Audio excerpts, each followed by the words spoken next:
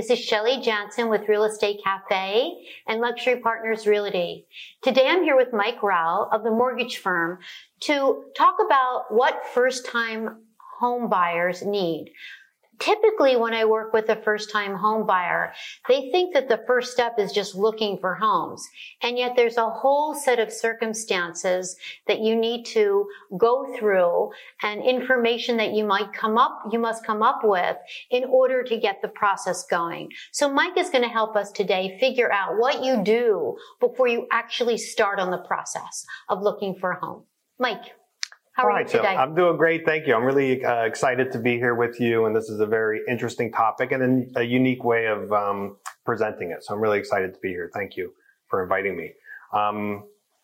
First-time home buyers. I think it's a natural kind of inclination to just start looking at homes, right? You do, and it's very easy these days, like online, you can see what's available in the market and you're trying to hone in on neighborhoods. And the thing that you run the risk of is looking at something that you actually can't buy. And so maybe that's based on price point or it's maybe based on the type of home it is. So it's really important before you start what I would call the serious house hunting, right? Serious house hunting to me means like you're past the online stage and you're actually scheduling appointments to go look at homes. You're visiting open houses. Like you're really getting down to, am I going to find the home that I want to live in? And so before you get that far, and certainly before you're entering contracts, like making offers, you have to know where you stand. If you need a loan, right? If you need financing, you have to know where you stand as far as getting approved for financing. So for me, I'm the loan guy. I want that to be the very first step. Like if I were in the buyer's shoes, especially first-time home buyers, I would talk to a lending professional before I even started looking online. Absolutely. Right? Because you have to know, you have to really know what price point you're in. That's kind of the important thing. And so it's really critical that you're working with somebody who knows what they're doing. And the goal of the pre-approval process, right? So that you get pre-approved, right? You're trying to get pre-approved for financing.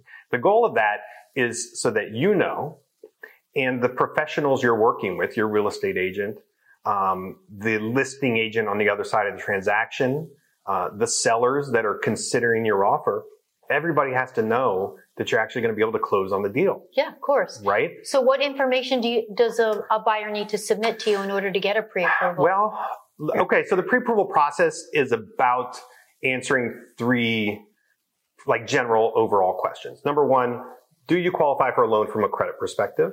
Right? So we're looking at credit scores, credit history for all of the borrowers on the loan. Could be an individual, could be a couple, whatever. Quick question. Yeah. So do you recommend that the buyer actually research their own credit beforehand or wait until you do it? I think it's certainly good to be aware of your credit. And these days there's a lot of online tools where you can monitor your credit. And so I definitely like the fact that borrowers are much more informed in the modern era than they were prior, right? So they know where they stand. But ultimately you want a lending professional to analyze your credit to make sure that you qualify, right? Because it's not just about the credit score. It's also credit scores, credit history. Sure. Yeah. Right? So number one, do you qualify from a credit perspective? Question number two that we're trying to answer in the pre-approval process is what mortgage payment do you qualify for? Right? And a lot of people have heard the term debt to income, but essentially that's what we're looking at, your debt compared to your income. And we're trying to determine, okay, this is the maximum mortgage payment or housing obligation that you qualify for. Once you have that number, you can then project up to a loan amount and purchase price zone, right? But ultimately you qualify for a payment. Right. And that's one thing that a lot of people don't understand well, especially first-time home buyers. And the third question we're trying to answer is what type of loan is going to work best for your situation. Sometimes that's based on down payment, sometimes based on credit, but ultimately we determine what type of loan works best. So in order to answer those three general questions, and this kind of leads to your question of what information needs to be submitted or transferred over, I basically need to know and document who you are, where you've lived, what do you do for work, or what are your sources of income, and then how much money do you have kind of earmarked or set aside for the purchase, for this transaction, and where that money lives, right? Whether it's in checking, savings accounts, is it in investment vehicles, is it in equity in a home that you're selling? That wouldn't apply for first-time home buyers. But So basically I just talk to you, right? And you're kind of filling out a loan application and analyzing credit, analyzing income and debt, figuring out your cash position, and then you have a pre-approval with solid information. And number one, do you qualify? And number two, the parameters under which you should be searching for your home. So submitting would be a driver's license to substantiate who you are. Sure. Your W-2s if you're an employee. It depends. Like the income documentation is going to depend on how you make your money. Okay. Tax returns. Are you asked Sometimes. Sometimes. Yep. Okay. And what else do you need to Maybe submit? bank statements. Bank statements. Asset statements. Okay. Financial statements. So you get a clear picture of what you are, what you look like financially. Yeah. And I think, some of this is you can get an answer to the pre-approval question without submitting like everything. Okay. Right. I basically just need to have confidence that this is the income you make. This is the money you have. Right? Credit's going to work itself out based on the credit report. But at some level during the process, an underwriter is going to want a lot of documentation to substantiate that the information on the loan application is accurate. Exactly. Right? So your name, Shelley Janson. Okay, let me see a driver's license that corroborates that piece of information. Exactly. Yeah. So, and how long does this process take? I mean, the pre-approval process is really, so I would typically have like a 10, 15-minute conversation on the phone where I'm gathering information, right? Based on that information, I will request documents from you. It could be something as simple as, let me see your driver's license and your latest month of pay stubs and your W-2s and maybe a bank statement, right? So that it could be as simple as that. So as soon as you get me those documents, I'll have the answer to what do you approve for? So immediately? Next day. I mean, it could be the same day. It could be next day. It just kind of depends. But yeah, it can be a very quick process. And, unless you have something super tricky where maybe I need to analyze multiple years of tax returns, maybe, there's not a lot that I haven't seen. So, the answer to do you qualify and for how much, what kind of price point should you be shopping? And we can have that answer very quickly. And do you suggest that people, people ask me this question a lot.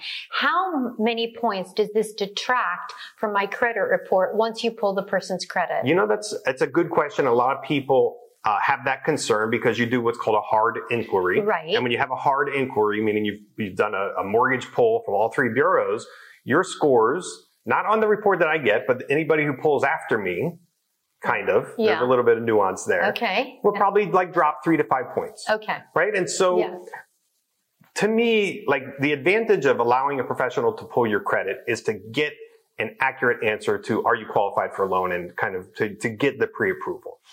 The con side is that you might lose a couple points on your credit report. Right. So to me, it's much more important to know where you stand, especially if you're on the edge of, maybe your credit's right on the edge of either qualifying or not. So you need somebody to tell you that.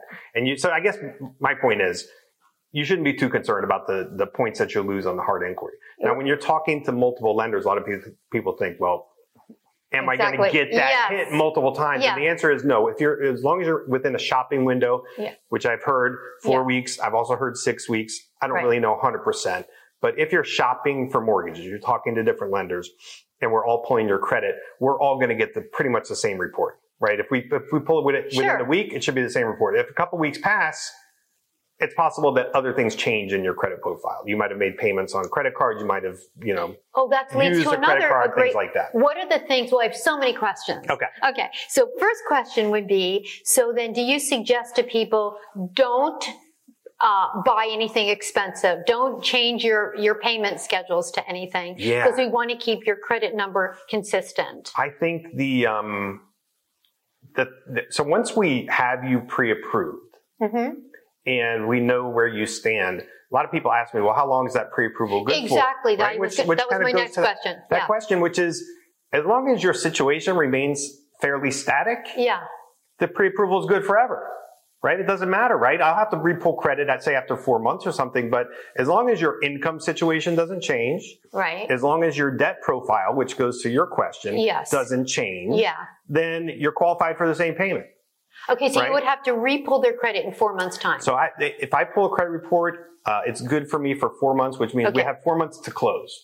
Right? Exactly. Now, if our close date happens to fall outside of that 4-month window, at some point I'll have to repull credit so that we will go beyond that time frame. But usually that's if people are at the serious house hunting stage, 4 months is a pretty, it's usually enough time from the start of the pre-approval to closing. Yes. Right. Okay, great. But if in the middle of the process or even leading up to the process, I would say you want your income to be as high as possible. You want your mandatory debt obligations, right? Your monthly payments to be as low as possible. And the reason for that is you want to qualify for as much as possible. As much as possible, exactly. right? Doesn't mean you have to push up that high. Exactly, yeah. But it's nice to have the qualify and then you're deciding kind of where to draw the line. Yeah. So if you have the choice of going out and getting your new car and the resulting car payment, and I would say, do you want to do that leading up to the home shopping process? Or maybe if you could push it off, do it after you bought your home? Of course. Do it after. Do it after. Yeah. Right? Some people, that's not going to be an issue. Some people are very, very tight on their ratios, meaning their debt to income ratios. And so you want as little debt as possible. Sure. Yeah. Okay. One last thing I want to cover, because a lot of buyers will say, well, I saved enough for down payment on a house, and then I'll always follow that up with, well, have you saved money also for closing costs?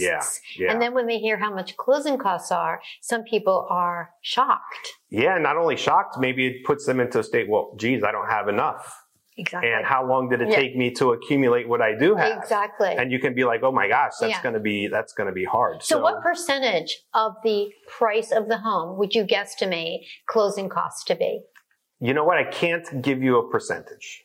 Okay. Because a lot of the costs are fixed and don't scale up with the price of the home or the loan amounts that you're doing. So whether you're doing a $100,000 loan or a $500,000 loan, the fee related to the closing costs related to your lender, with the exception of if you're like buying down an interest rate with points or whatever, the fee is going to be fixed, right? It's going to be static. So maybe it's $1,500 and it doesn't matter what size home you're buying. So I can't give a percentage on it.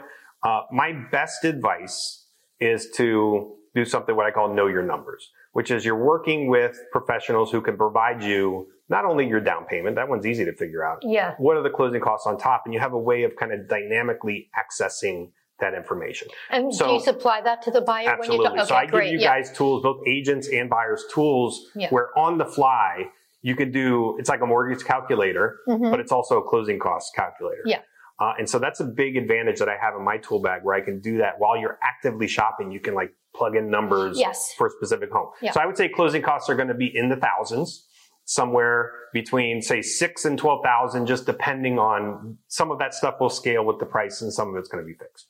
Okay. On top of the down payment requirement. Exactly.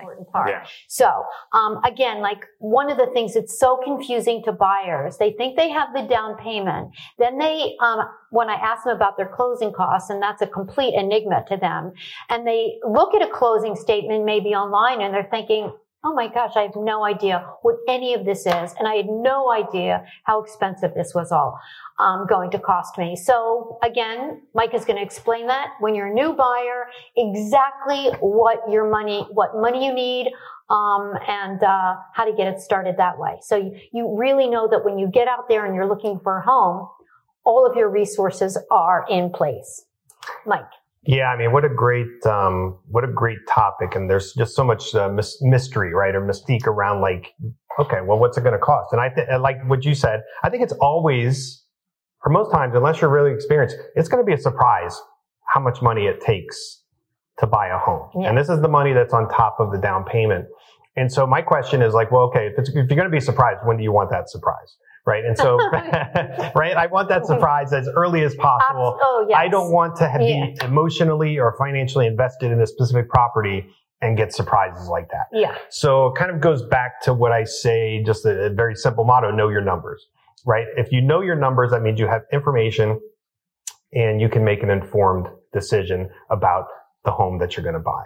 And it might even be to the point where you say, well, we're not buying that home because of this information, right? Or these ones are contenders because we know our numbers. Yeah. So closing costs, you'll see on the closing sheet, you mentioned it, you're a professional, right? I see many professionals who just look at that and their eyes kind of glaze over, like they don't, like, what is this? What's a stamp tax? Yeah, exactly. Especially, what if you're a home buyer who's new to Florida and you're not familiar with the documentary stamp tax, exactly. Right? So I was one of them. you have your down payment percentage. That's an easy number to calculate, right? It's some percentage of the purchase price. Yeah. 10%, 20%, whatever it is. Sure.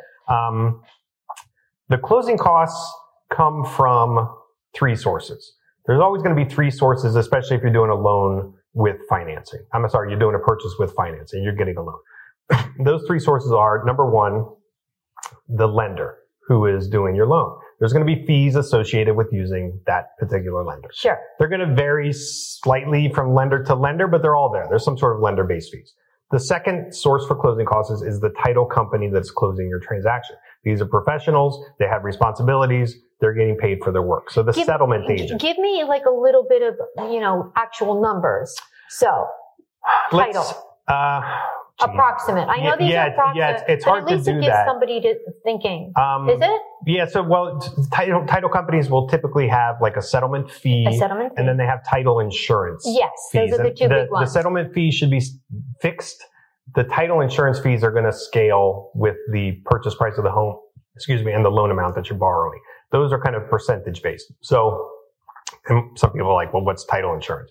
Title insurance is essentially an insurance that insures both the lender and you as the owner or the potential homeowner against claims on title from the past that could interfere with your legal ownership of the property. Exactly. So it's an insurance policy to make sure that you're going to remain the owner. You're not buying somebody else's home that didn't have to or lean against the property. Yeah. So it's an insurance policy. It is required.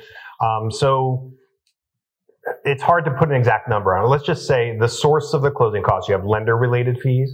You have the settlement company that's doing your transaction. The third source is the county that you're closing in. And so each county is going to have fees, documentary tax stamp. These are fees associated with buying and selling real estate in the county that you're purchasing it. On top of those closing costs, you also have a section that I call prepaid items. The biggest ticket item in the prepaid category is you pay for homeowners insurance, right? It's required to have insurance, especially if it's only required if you're doing a loan, right? Yeah. If you're buying cash, it's optional, right? So that first year of homeowners insurance is paid for at closing. So if it's a $5,000 premium for the year of coverage, that's in you're paying $5,000 at closing, right? You have to prepay that. You can't get into like a monthly thing, and some people get confused about escrows, but essentially you're paying for the first year of coverage at the closing table. So it's down payment, closing costs, prepaid items. All of those add up to some number. What are the other big prepaid number? So taxes. If you're doing escrows, it has to do with whether you're escrowing or not. So escrowing meaning you are putting money into a savings account with every mortgage payment. So without getting too complicated, the escrow account needs to have some money pumped into it to begin it, to kind of establish it and give it a little bit of padding. So those are what I consider prepaid items. So a couple months worth of your insurance premium, a couple months worth of your property taxes. This is padding. This is padding because, in addition to. Yeah, exactly. So it's in addition to, it's called prepaid because you're not paying for services, you're paying for, in this case, insurance and property taxes. And so, and that money is into the escrow account, but it's for next year's bills. Exactly. Yeah. Yeah, that's why it's called padding. Yes, exactly. So you have your prepaid items on top of the closing costs, on top of the down payment percentage. It's hard to put exact numbers on it, but what you do want to be able to do as a prospective buyer, homeowner, is to be able to see those numbers as accurately as possible. And I would say in a timely fashion, meaning if you're to the stage where you're looking for a home, like let's say you take a nice couple and they're viewing 5 properties in a day. You're showing them properties. Wouldn't it be nice to have in the palm of your hand, hey, on this home, if I offer this amount, my payment's going to be this. My total buyer side cash requirements are going to be this. So you want to be working with somebody who has that tool that they can make available to you. And I do. And that puts me in a different category than, imagine you have that same couple, you're looking at 5 homes and you just have a pre-approval letter that says, pre-approved for $500,000. Well, that doesn't tell you what the payment's going to be. That doesn't tell you the cash requirements. So it's very nice to have that information at your fingertips so that, before again, you can even put in an offer. You can even do it before you go visit the home. Yeah. Right? What if you could run these numbers the night before and you say, you know what? Of those 5 properties, one of them is just not going to work. Right? Yeah. We don't want that payment. Or we don't want to have to put all that money down. And you could eliminate it. So then you're not spending your time looking at homes. See, buyers, how much you're learning right now? Because a buyer has never asked me for that. Yeah. Yeah. Yeah. And so great idea. The traditional way is like you get a pre-approval letter and then you're shopping based on that. But so I do it differently because I want you to make good decisions, and especially if we're pushing your limits, either on the payment or the cash. I want to make sure we can actually do it. Yes. Like what's the maximum you could offer on that home and still get qualified for your loan? You don't want the pre-approval letter and then you're saying, okay, we can do this, and then all of a sudden find out, no, we really can't do this. I mean, because we were right on the edge. And especially after you've made an offer. Yeah. And perhaps put some money in the kitty and on this money deposit. And perhaps even paid for inspections and appraisal. And then all of a sudden it's like, hey, surprise, you actually can't buy this home. Yeah. So, right? Avoid that at all costs. And you do that by working with professionals who can kind of advocate for you, give you the information you need so that you are shopping with confidence that you can get to closing. Yeah. Right? ABC, always be closing. Yes. Not in a sales context, but in a real estate context. Knowledge is power. Yeah, absolutely. Walking in and letting people know exactly. Yeah. We don't need to see this house because it's something you're not going to qualify for. Yeah, I would say it's like, it's everyone's worst nightmare if you're in the middle of it. You're deep into it and you get a surprise that says you can't buy it. You can't close. Yeah. Right? Your real estate agent is going to be very dejected with that scenario. Well, doesn't mean you're not going to buy something eventually, but holy cow, you were in this. There's always another home. Yeah, but there's the emotional investment. There's also the financial investment. Yeah. So it just really makes sense to make sure it can happen as early as possible. Yeah. That's the goal. Okay. Oh, one last question. Yeah. One last question right this second. I'll probably have more in an hour, but right now. So based on how much money you put down on a home, does that influence your interest rate? Yes. And that's, I wish it were, the simple answer is yes, but it depends. So when you're in the conventional loan world, the down payment percentage, or what we call loan to value, LTV, is important in determining your final interest rate. Now, in the FHA world, the VA world, it's not as important. Okay, so, which we're going to get to in our next video. Yeah, yeah. And also, you reminded me, like we were talking about cash. And so once you know that number, Shelley, like the question then becomes, well, where's it coming from? Right? Do you have enough saved up to do that? Do you have enough saved up that you're willing to part with? Right? That's also an important question. You might have a bunch of money in the bank, but do you really want to part with it to buy this home? So, when we talk about first-time home buyers, one of the biggest hurdles is just the amount of money it takes to buy a home. And so luckily, Florida is actually one of the leaders nationally about, helping first-time home buyers get over that hump. And, so there are programs that are called down payment assistance programs, or DPA. Down payment assistance is essentially like, typically it takes the form of a second loan or a grant that you don't make payments on, but it stays attached to the home. But it could be something like $10,000 of help to get you to, that you can use towards down payment, closing costs, any of the cash requirements. Right. And oftentimes that's all that's needed, right? Credit is right, they qualify. Debt to income, they're into a payment that they're comfortable with, that they qualify for. What about the cash? Yeah. And so oftentimes, especially first-time home buyers, those down payment assistance programs can be critical to either allowing you to buy a home now or not. Yeah. Great. Thanks, Mike. That was fantastic.